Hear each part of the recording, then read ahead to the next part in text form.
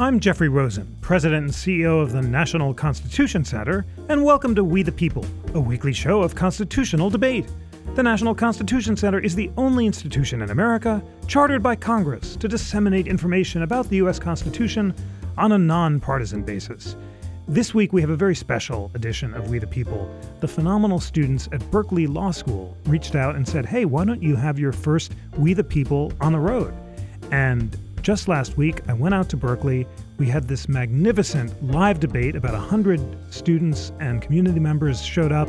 And afterward, members of the Federalist Society and the American Constitution Society, which co-sponsored the debate and chose the debaters, joined for lunch and talked about how important and meaningful civil dialogue is. So grateful to the great Berkeley students who organized this, and I'm issuing a call, as you'll hear later in the show, for law schools around the country to invite We the People to visit your campuses so we can continue to take this great show on the road. And now, over to We the People in Berkeley.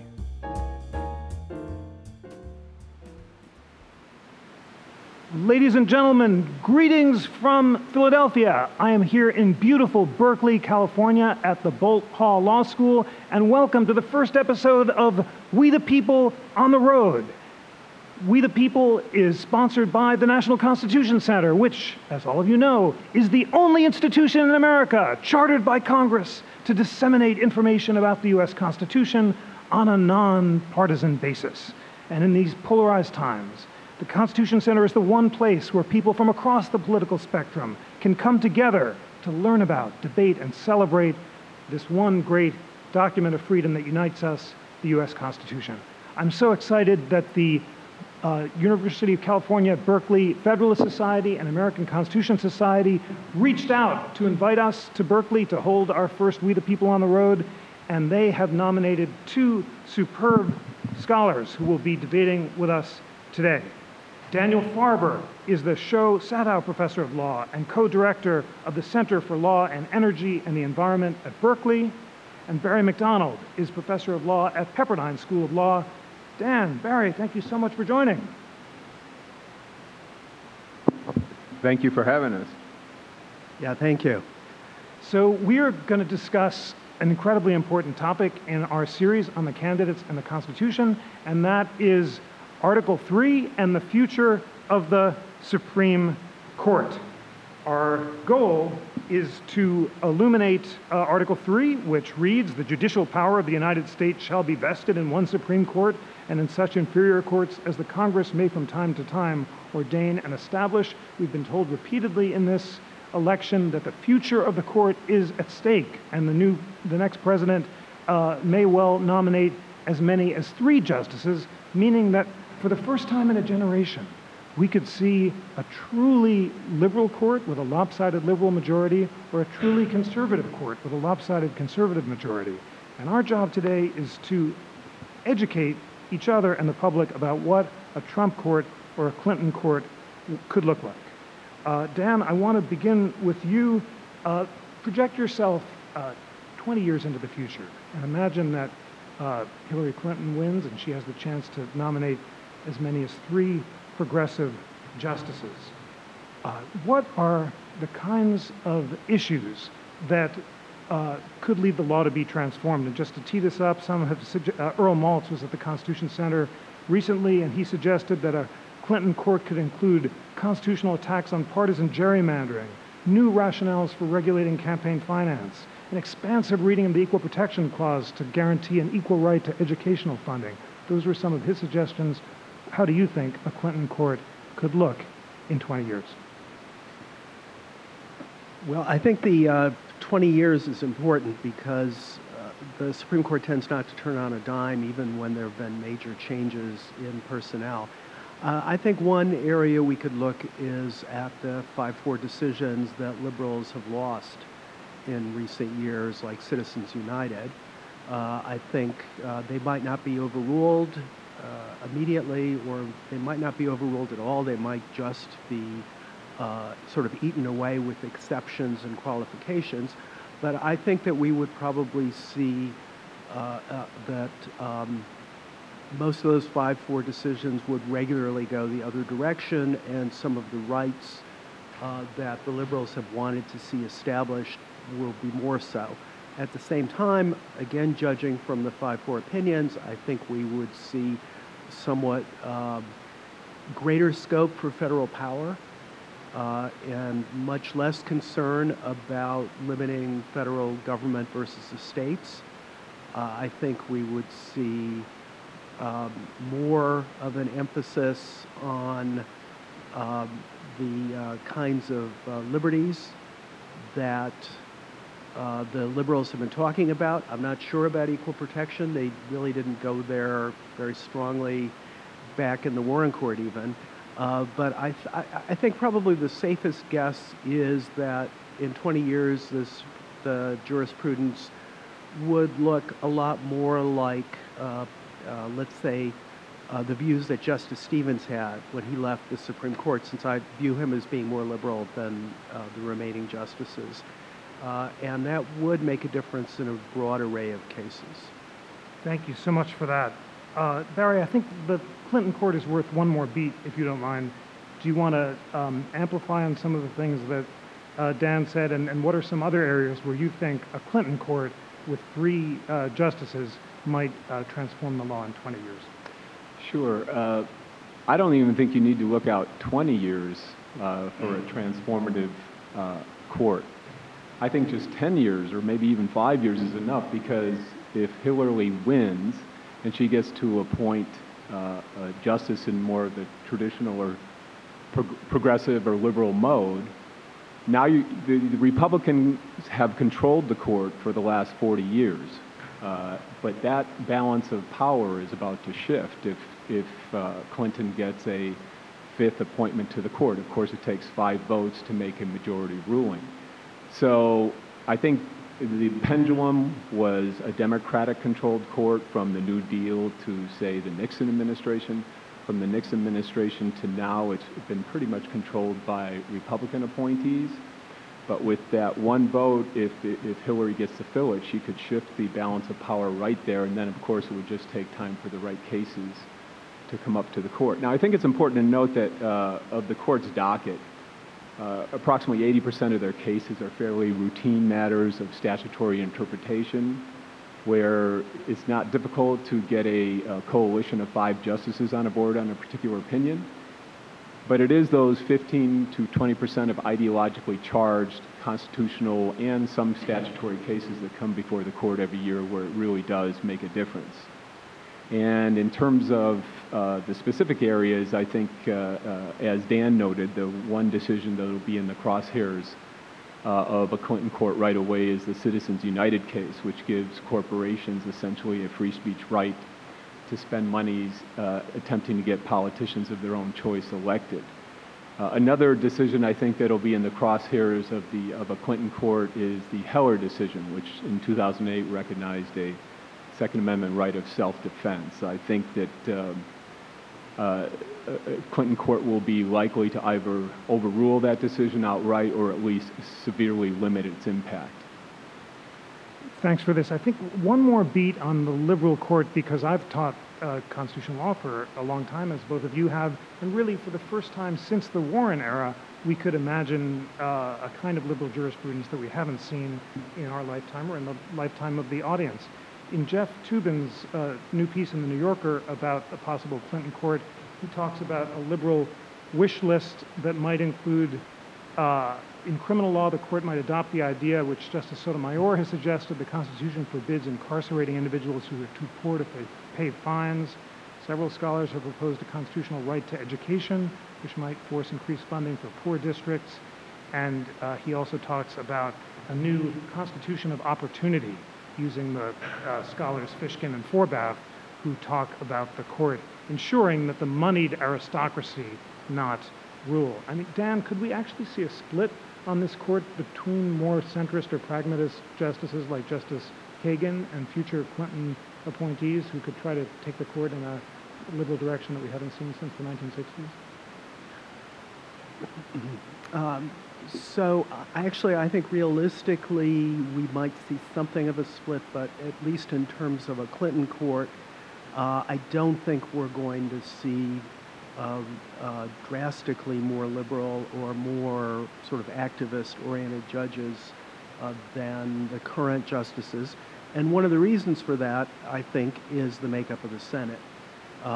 The Senate looks like it may be controlled by the Republicans.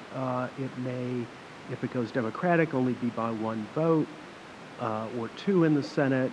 And it's going to be very hard, I think, for Clinton to really get confirmation on anybody much to the left of, say, Ginsburg.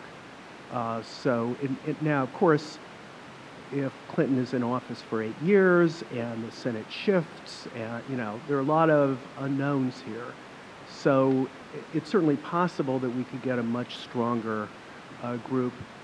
One way I think we might look to see what might happen on the court is to look and see what what academics on the left are arguing for and what they're really worried about. And it does seem to me that by and large among legal academics, the issues that are getting the most attention from liberals are issues relating to discrimination of one kind or another, to gender roles, to sexuality, to race-related issues. I would think, for example, there's a good chance that the court would liberalize the test for finding racial discrimination, which has been very narrow. I think that they might, in statutory cases, read the discrimination laws much more broadly. Things like that. It seems to me that just judging by trends among non-judges who are liberal, those might be the areas where we could expect to see the biggest kinds of swings. Excellent. One last beat on this, Barry. Dan was judiciously, fighting the hypothetical by saying that moderates, really liberal judges might not get through. Imagine they do. What is the conservative nightmare of what a Clinton court could look like? What are the kind of liberal areas of the law where truly progressive justices might transform the law, and what does it look like? Well, I think the nightmare would be a return to the Lochner era, as many of those who have had con law will know about, and those that will take con law will presumably know about. But in Lochner, you had a court that was used a liberty of contract found in the Due Process Clause to invalidate a lot of economic legislation. They sort of learned their lesson because in the New Deal, FDR threatened to pack the court, and so the political pressure became so great that the court sort of backed off and gave, liberty of contract much less importance in the constitutional scheme, as well as gave Congress much more power to sort of regulate the economy. So I think that sort of the conservative nightmare would be sort of the reverse of Lochner, where you saw sort of conservative judges seeing fit to strike down public policy as embodied in legislative enactments. I think the flip of that could be, a coalition of very progressive or liberal justices, thinking that they could establish public policy in a way that was more superior to the representatives of the people, and I think that would be the biggest nightmare to conservatives. Great. Well, not great, but thank you for spelling out the conservative nightmare. Well, let's turn now to the Trump court. Dan, there are a number of areas that commentators have noted might change, from enhanced visions of economic liberty in the 14th Amendment, a renewed push for property rights, a restrictive reading of Congress's power under the Commerce Clause, to efforts to strike down the regulatory state, to a reinvigorated Second Amendment. But Barry mentions that a renewed activism, would be a conservative nightmare. When you think of the Trump court, and you've seen the judges on Donald Trump's list who are all respected, strict constructionist, constitutionalist judges, do you think the Trump court would be a restrained and deferential court, which is one strain of conservative thinking, or would it be a libertarian, activist, or to use the more neutral word, engaged court that would strike down a lot of acts of Congress and the states in efforts to protect economic liberty? Well, I want to fight the hypothetical just slightly again, because we are talking about Donald Trump. And he has not been the most, I think I can say this without fear of sounding partisan, he has not been the most predictable person in the political arena. And so I don't know that we can be sure that the judges he would actually nominate would be the kind of people who are on that list, whether he might pick individuals who he knows and trusts, but whose constitutional views might not be very set, or whatever. I agree, though, that I'm not going to fight the hypothetical too much, because I agree that the most likely thing is that they will be the kinds of judges on that list. Well, I think the nightmare for liberals is just the flip side. A real return to Lochner, where the court goes after most forms of government regulation, tries to cut the federal government back to what it was in the 1920s. It tries to eliminate lots of laws that interfere with the operation in the marketplace. I guess I would summarize it, this may be too inside baseball for most people, but I would summarize it as being a court that is pretty much the Clarence Thomas court. Thomas has very little respect for precedent. He thinks that most of what the federal government does these days is unconstitutional.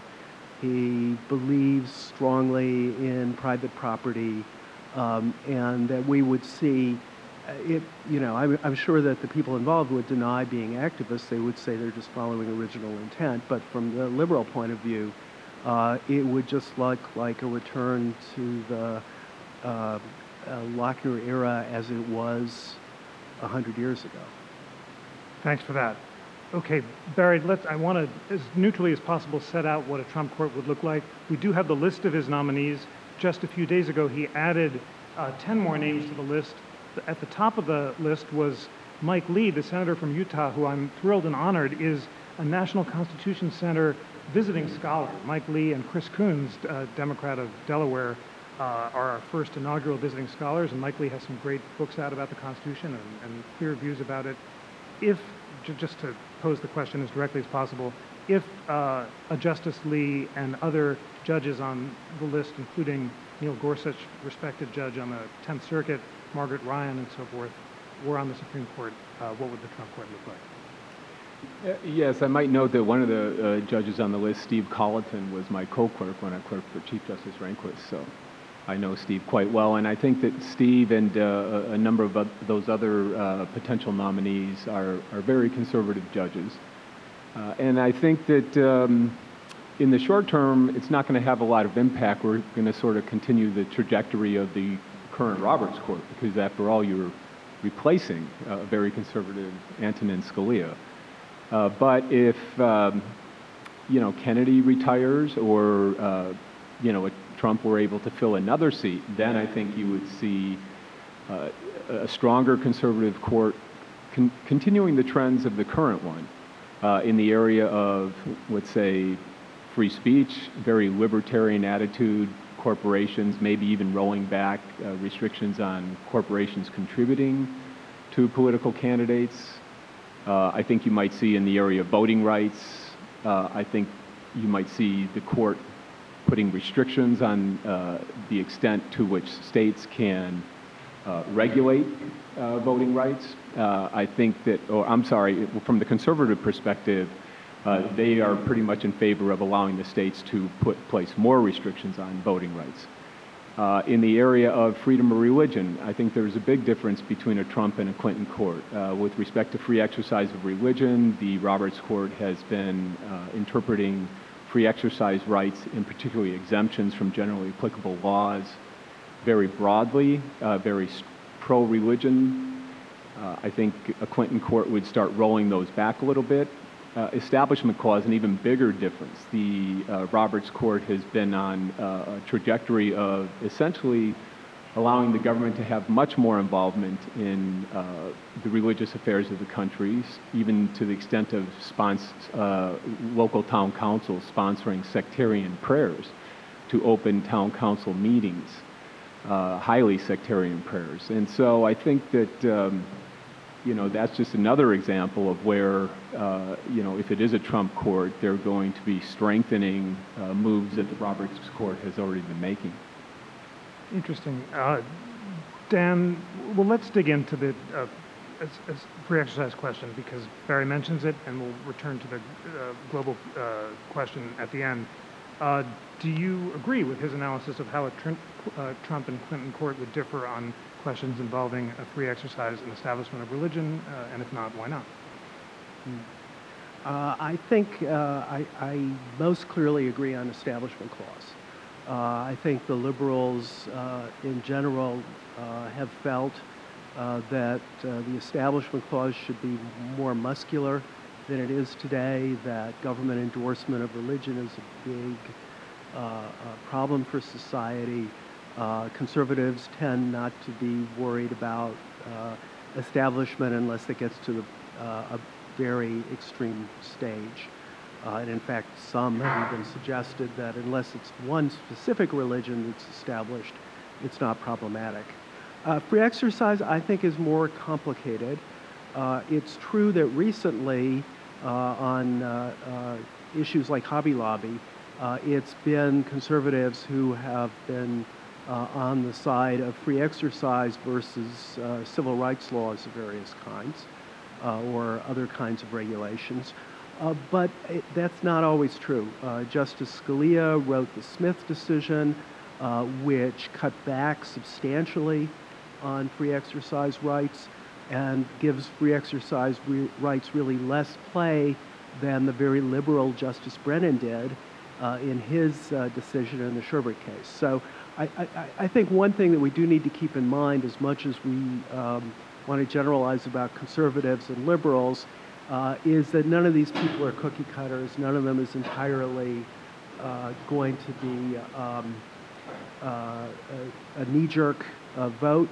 But as you get up to, say, a 6-3 conservative majority, the individual differences are more likely to get ironed out because even if, let's say, Justice Roberts, who might well be left of center on the court, even if the Chief Justice were to switch, it wouldn't really matter because there would be 5 more justices who are more conservative than that, and as long as one of them sort of stuck to the dominant conservative view, that's the way the case would come out. So I think one question would be just sort of how much momentum develops too. As you develop new precedents, then they become building blocks for doing more things. And so over 20 years, you could have much more substantial changes than you might envision in the near future. That's helpful, and you're both being appropriately judicious in describing the slow pace of constitutional change, but just the goal of this podcast is to help Americans understand the stakes in 20 years. So I want to now turn to campaign finance, which both of you have mentioned. Barry, we're imagining 3 solid liberals or conservatives.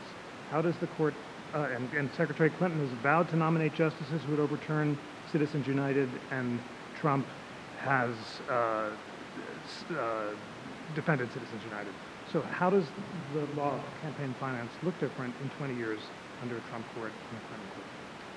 Well, I think it's almost the contrast between a campaign that is regulated by public funding, which is where I think that the liberal or progressive wing would want to go, to uphold government restrictions to the extent that, for example, states like Vermont that wanted to go to a total system of public financing and keeping private money out of the campaign sphere. I think that a solid Democratic court could move in that direction, essentially allowing substantial legislative restrictions of the electoral process, such as occurs in Britain.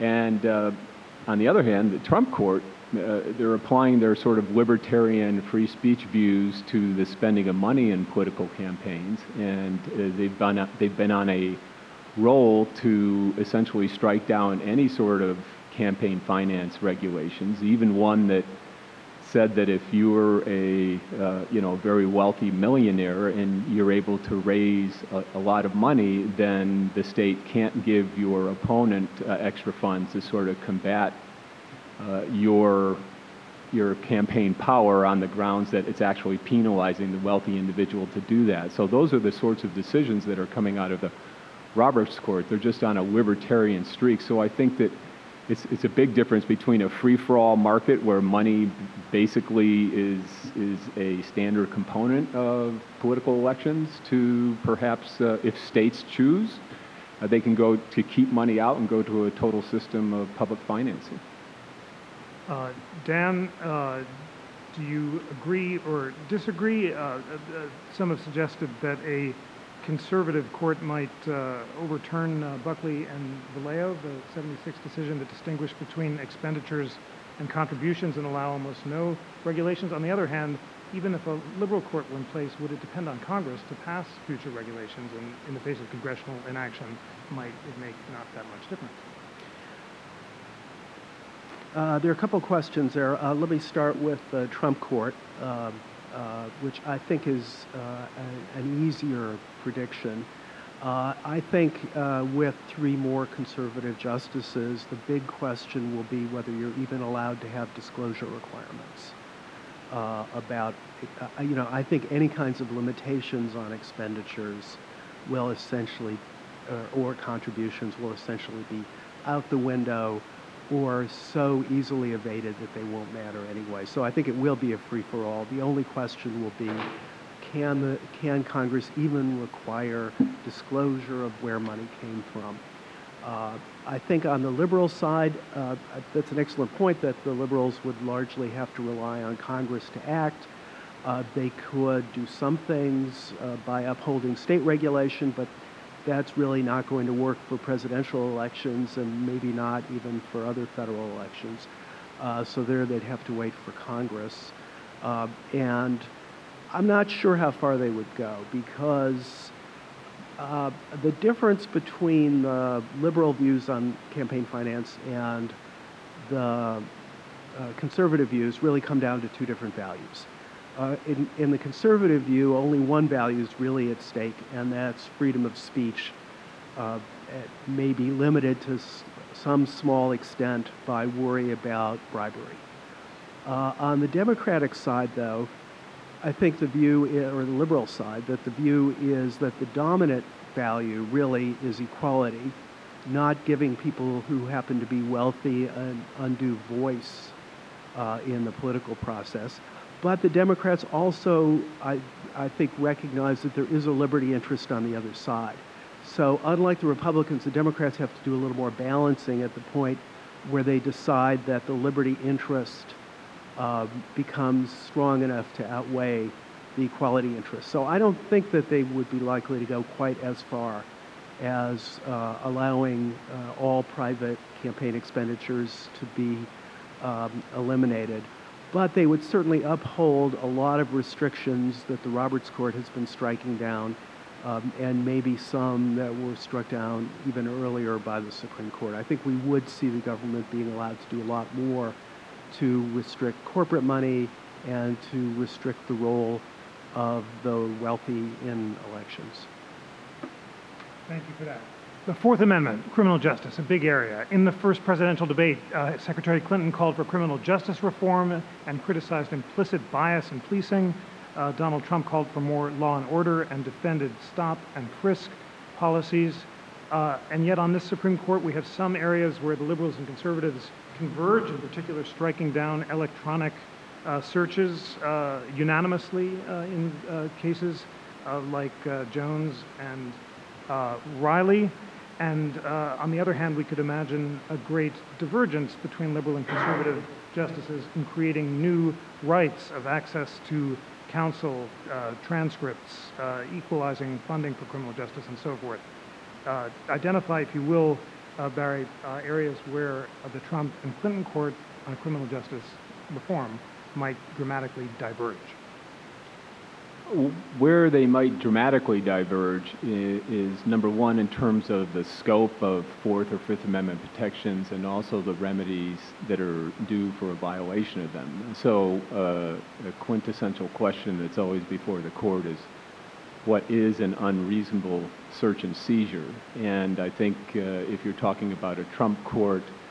they're going to give a lot more deference to sort of law enforcement decisions as to what is needed to be done to enforce the law. I think if you're talking about a Clinton court, you're going to see a court that is much more questioning and skeptical if they see police overreaching in terms of conducting searches and seizures. On the Fifth Amendment side, the right not to incriminate oneself, for example, or the right to counsel. Again, I think that a conservative court is going to take a much more sort of limited or restrictive view of those rights, and a Clinton court, I think, is going to act to fortify those rights.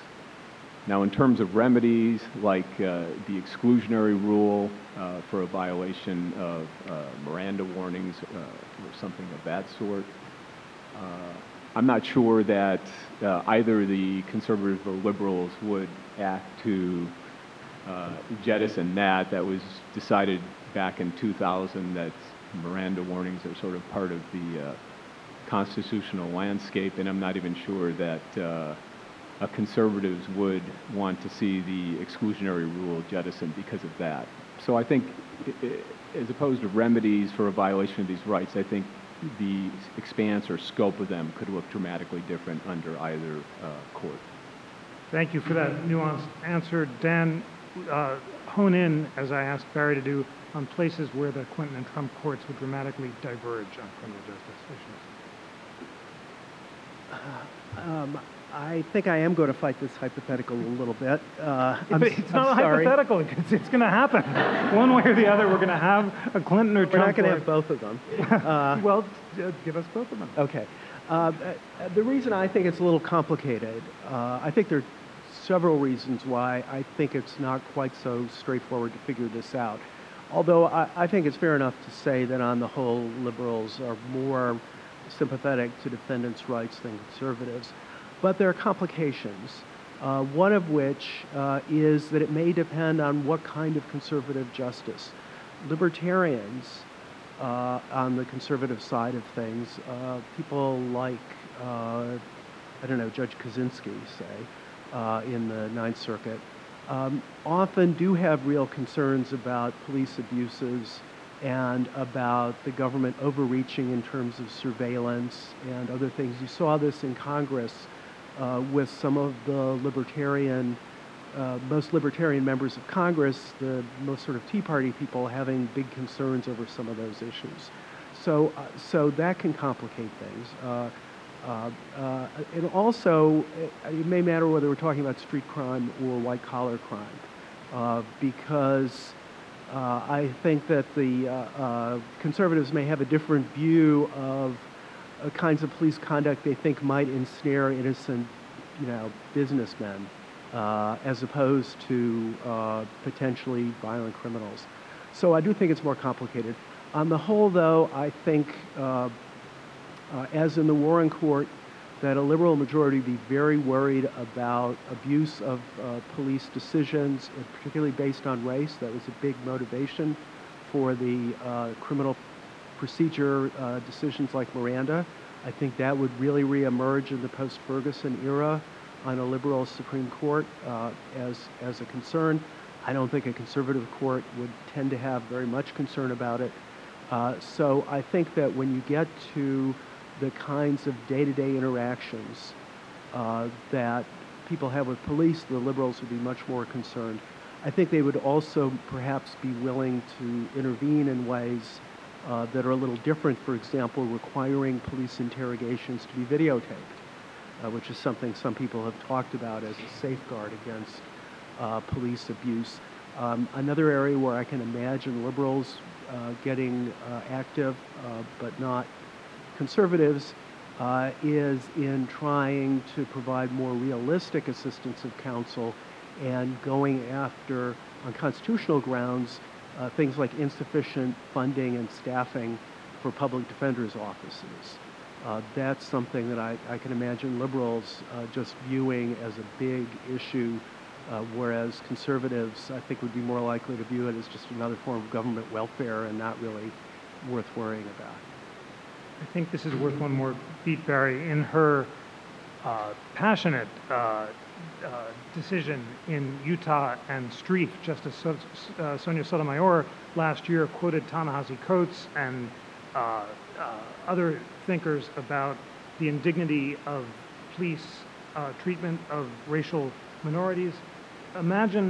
Could you imagine a Clinton court really taking on the police in a way that we haven't seen since the Warren era, and might that provoke some kind of backlash as it did during the Warren era? It certainly could, but I don't think it would stop a Clinton court in terms of going after racial profiling as a matter of equal protection law or even Fourth Amendment law. I think that they view racial profiling, at least in certain circumstances, as amounting to racial discrimination, unless it's tightly controlled. The circumstances are tightly controlled, and of course, as Dan points out, there's a lot of nuances here. If it is, if a policy was instituted where it was tightly controlled to safeguard against illicit discrimination, then maybe even the more liberal members of the court wouldn't have a problem with it. But to the extent that it, has the smell of racial discrimination, I think that they would do as much as they could to make those sorts of policies unconstitutional. Roe v. Wade, Trump court, is it overturned? Dan? Yes, I think so. I think there's been a reluctance among at least some of the conservative justices to directly overrule it. And they have, in recent cases, dissents have sort of stopped short of calling for that. But I think with 3 extra strong conservative votes, it's either overruled or reduced to such a shell that it's essentially meaningless. I think if there's anything conservative thinkers tend to agree on, it's the wrongness of Roe versus Wade. And I just would be very surprised to see at least anything significant remaining of constitutional rights to abortion. Barry, do you agree or disagree, and might the marriage equality decision be overturned as well?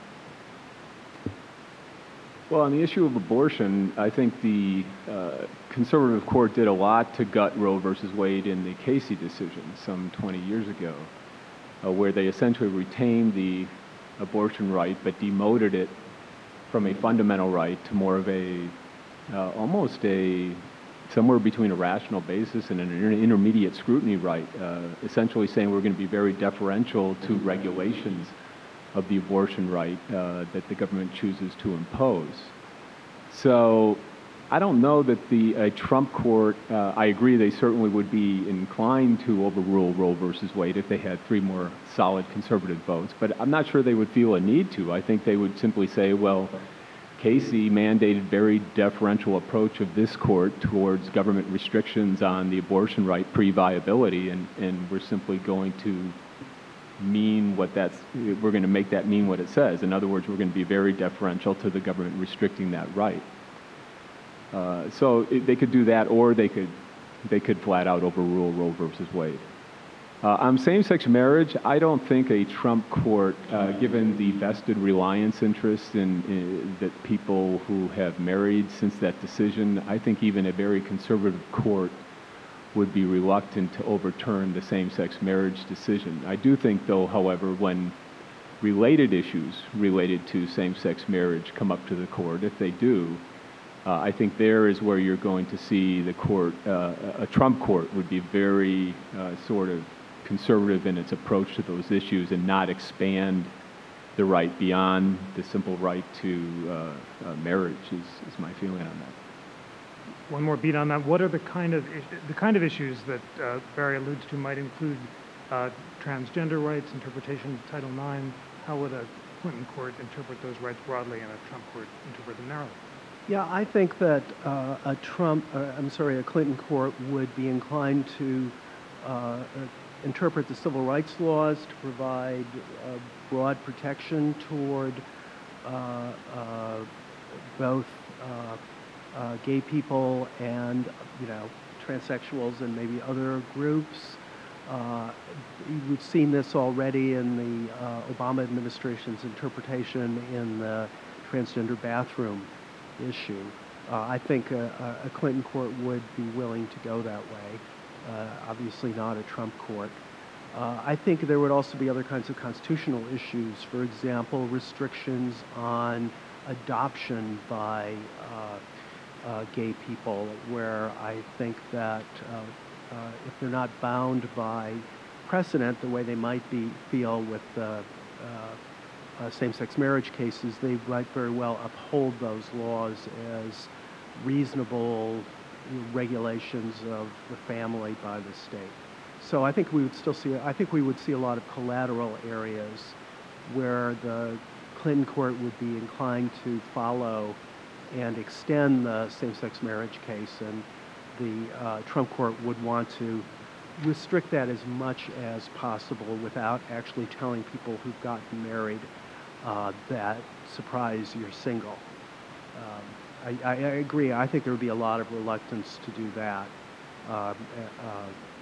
And it would take, I think, a much more determined conservative opposition to that case for that to be conceivable. So I do agree on that point.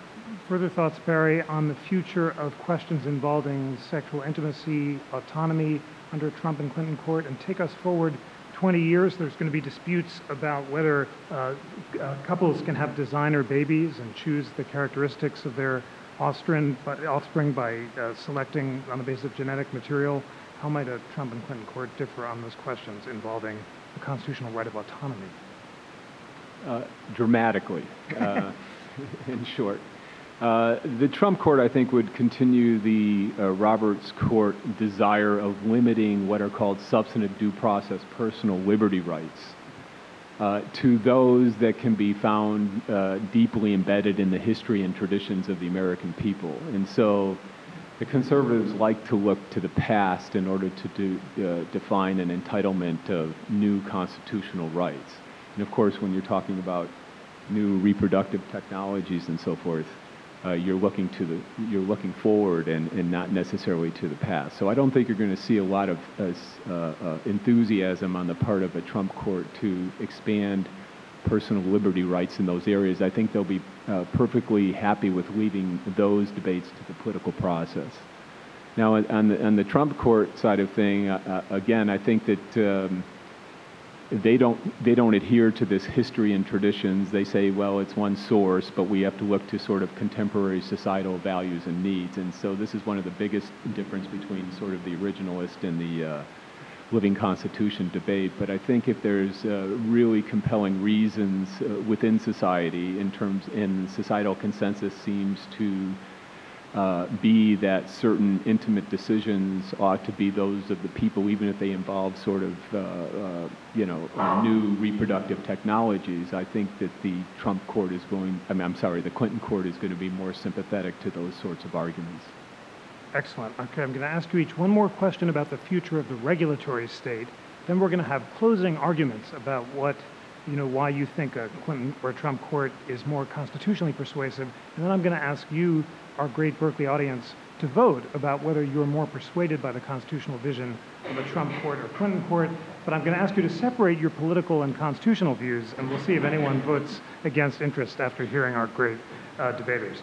So the future of the regulatory state, Dan, many said after the Affordable Care Act case that the vote by 5 conservative justices to narrow the scope of the Commerce Clause signaled a willingness in the future to strike down much of the regulatory state. Do you agree, and might a Trump court, in fact, invalidate all sorts of federal agencies that we now take for granted?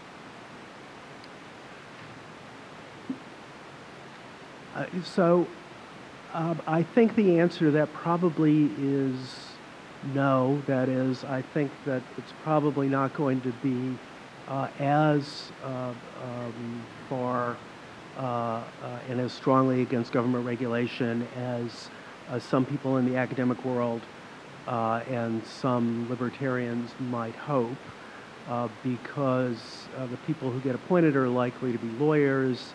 Lawyers are sort of not disposed toward revolutions, and so I think they're unlikely to say Social Security is unconstitutional, or minimum wage laws are unconstitutional, etc.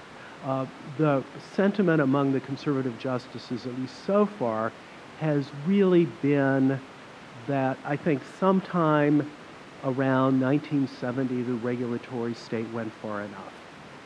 And that, I'm not talking about what all conservatives think, but there seems to be a sense that anything that seems to go beyond sort of the previous balance between states and the federal government that, you know, was kind of in place, 40 years ago, is bad. Anything that involves regulating new areas of life that are different than what were regulated 40 years ago is very suspect. Anything that uses a new form of regulation that didn't exist 40 years ago. So it's really, I think you would see some rollback of perhaps things like the Affordable Care Act, assuming that wasn't repealed. And I also, but I don't think you would see like the court say declaring all federal environmental laws to be unconstitutional.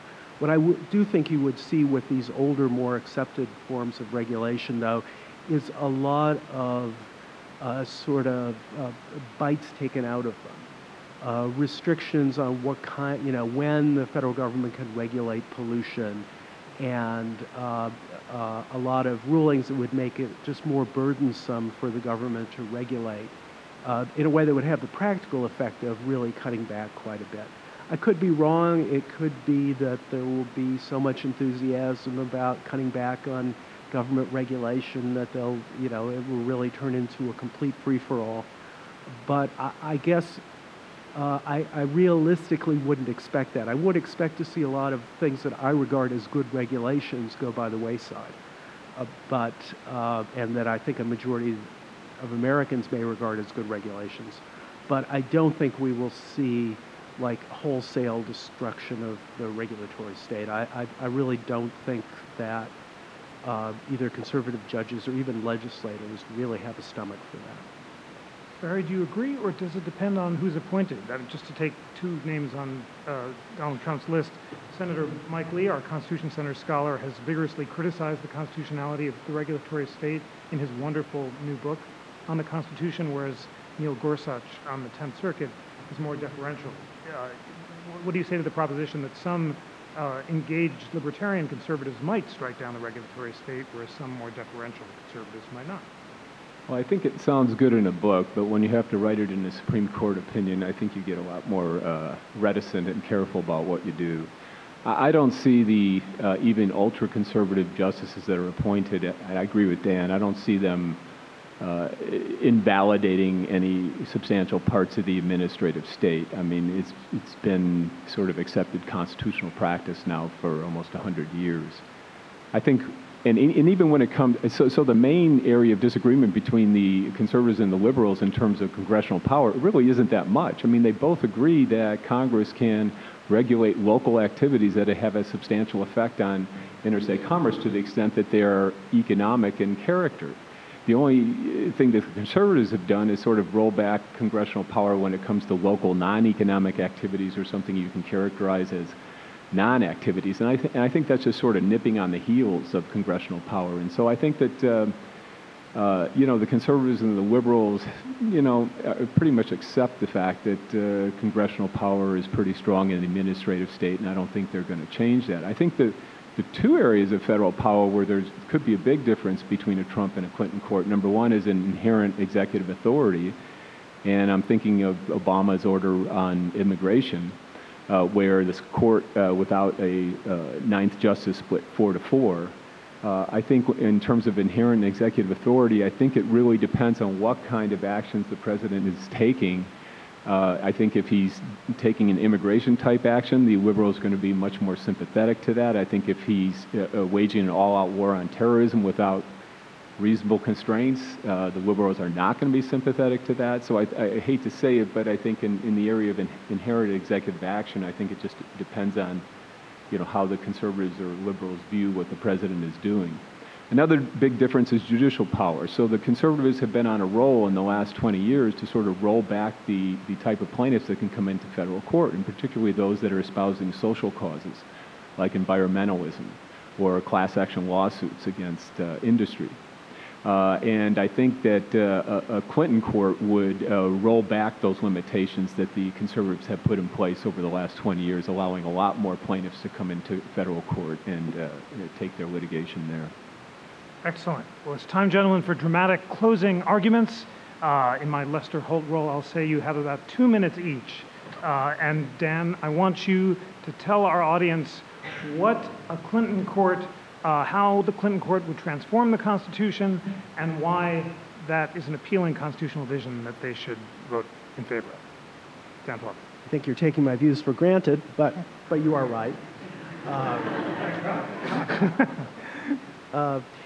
So I think that what we would be most likely to see, maybe not over 20 years, but over 5 to 10 years, would be undoing a lot of what conservative Republican majorities of the Supreme Court have done over the past 20, 25 years. Not everything, because judges do respect precedent, but I think where the conservatives have taken many actions to close the courts and make it more difficult for people to get access to the federal courts to bring their claims. I think a Clinton court would open those courthouse doors again. I think a Clinton court would be much more sympathetic than the current court has been to claims relating to discrimination and inequality. And I think in an area that we haven't talked about very much yet, I think that the Clinton court would also be showing a lot more concerns about issues relating to wealth inequality. I don't think that that's something where they're going to take enormous steps to redistribute income in society or something like that. That's never going to happen. But I think that you might well see a lot of decisions that are more sympathetic to claims by people who are perceived as, being in the lower part of the wealth distribution and who are trying to improve their access, and a lot more sympathy to government actions that are aimed at trying to increase equality in society. I think one way of looking at how the Clinton court and the Trump court might differ would be to look at some of the legislative trends that we've seen in the more liberal states, where states are moving in a progressive direction.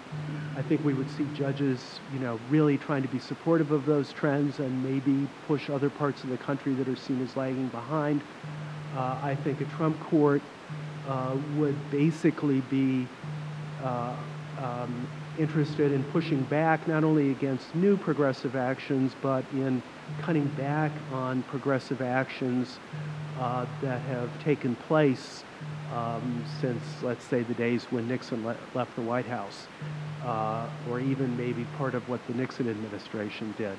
So I think we would be, liberals tend to think that the court should try to move the country into the future, and I guess it's sort of inherent in the idea of wanting to be conservative, that you actually find the past a more appealing model for the direction where things should be going. Very much for that eloquent closing statement, Barry. You can see I'm as strict in enforcing the time limit as Lester Holt, but in about, in about 2 minutes, can you tell the audience how a Trump court would transform the Constitution and why that's a good thing? Well, a Trump court, of course, would adhere to more originalist interpretations of the Constitution and would be reluctant to imply rights or expand implied rights in the Constitution, and would be more willing to sort of police the boundaries between federal and state power than a Clinton court would be. Now, do I think that's necessarily a good thing? Well, to a certain extent, because I think that you need to ground constitutional interpretation in the text and history of the Constitution. But where I would differ probably with a number of Trump's appointees would sort of be to say that constitutional interpretation then stops there. I think that you also do need to look at and value precedent and the role it's had in our society. I think you do need to look at societal values and needs where there is a strong consensus on those. And so I agree with Dan on that. So, and also, you know, I think a lot of cases teach us that an originalist interpretation just doesn't provide the answers in a lot of cases. I mean, look at Heller, the gun rights case. I mean, the debate over the history in that case, you know, there simply is no right answer. Gay marriage, there is no right answer there on the liberal side of things. And so, as Dan has written in a book, I think that the main thing we need to have in Supreme Court justices, whether you're talking about a Trump court or a Clinton court, is a certain amount of judicial restraint. We live in a democracy. And judges are not accountable to the people like the political branches of our government are. And so I'd like to see, whether it's a Clinton or a Trump court, justices that enforce rights that are sort of clearly grounded in the Constitution or in our traditions and precedent, but not, you know, when it's questionable in terms of expanding those rights, whether you're talking about gun rights, whether you're talking about gay marriage, whether you're talking about the right of corporations to spend in political campaigns, or whether you're even talking about a right of abortion grounded in a constitutional provision that's dedicated to fair process rather than substantive rights. I'd like to see a court that has a little bit less hubris and a little bit more modesty and defers more to sort of the democratic political processes in our country when it comes to really contested rights that aren't clearly grounded in the Constitution. Ladies and gentlemen, you've heard the best arguments on both sides. The We the People podcast, like the National Constitution Center, is dedicated to the proposition that citizens have a duty to separate their political from their constitutional conclusions, to listen to the best arguments on both sides and make up their own mind. I'm now going to ask you to vote. Having heard the arguments, who is more drawn to the constitutional vision of a Clinton court? And who is more drawn to the constitutional vision of a Trump court? And whose constitutional vote diverges from their political views? And who changed his or her mind based on hearing the arguments today? And whose mind was open to the arguments on the other side after hearing the arguments today? Beautiful, that's exactly what we're trying to achieve. This is just a model for the kind of reasoned discourse that we're trying to promote across the country. Law students across America, this is an appeal to you to follow the great example of your colleagues at Berkeley. Invite We the People to visit you on your campus, and the Federalist Society and the American Constitution Society will assemble the best debaters in America to debate the constitutional issues of the week. Ladies and gentlemen, please join me in thanking Dan Farber and Barry McDonald.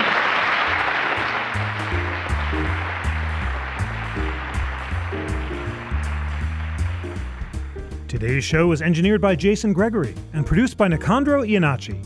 Research was provided by Lana Ulrich and Tom Donnelly.